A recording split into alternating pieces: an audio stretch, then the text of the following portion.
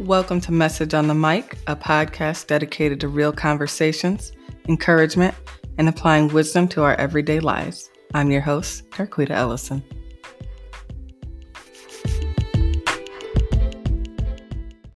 Hey, everybody. Welcome back to Message on the Mic. Happy Friday to you all. So glad to be going into the weekend. Hope you guys have had a good week thus far.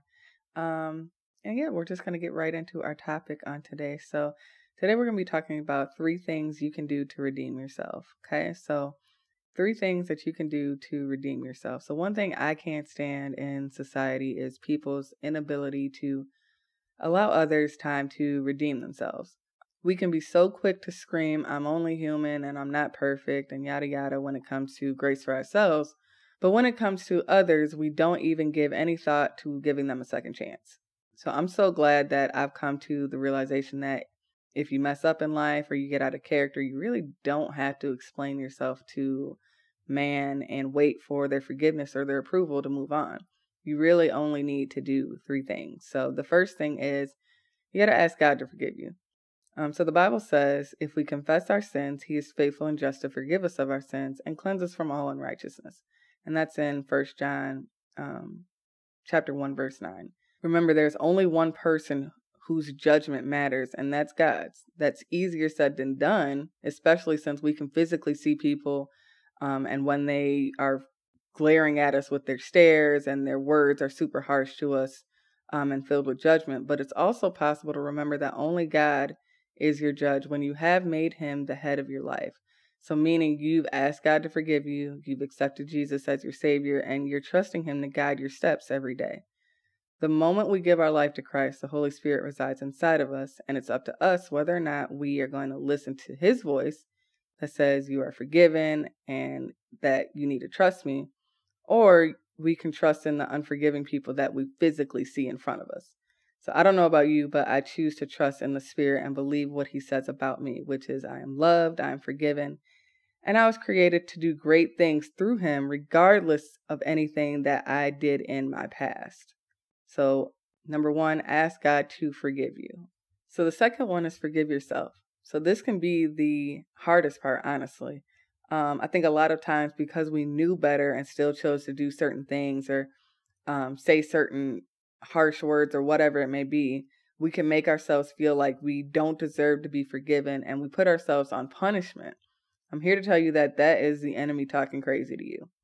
He knows that if he can immobilize you in your thoughts and your emotions, you'll be too focused on that to walk in your purpose and the grace that God has given you.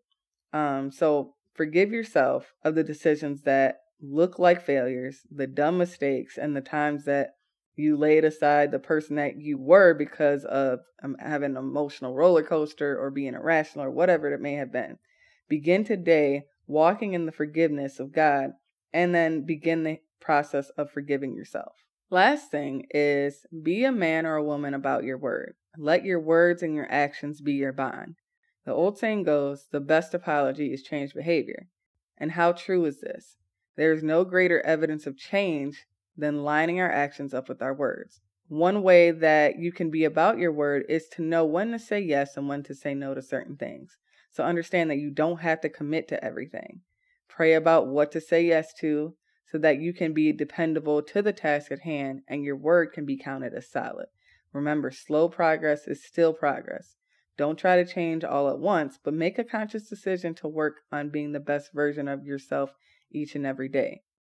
So these 3 things are how you can truly redeem yourself in the society that we live in, a society that's unforgiving and is slow to give people a second chance and wants to crucify people. And then when it turns around, they give them grace and stuff like that. No, that's not how it should be. Walk in the forgiveness of God, forgive yourself, and then be the best version of yourself that you can be. Be a person of your word. Be a person whose words line up with your actions, and you will be on the path to walking in your purpose and walking in the forgiveness that God has given you. So I hope that encouraged you today. I will see you guys on next week, and I will talk to you later. Bye.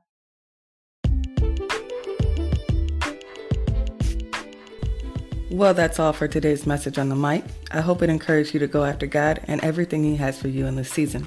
If you would like to book a coaching session with me, please visit my coaching profile on mymentor.life. Until next time, be blessed.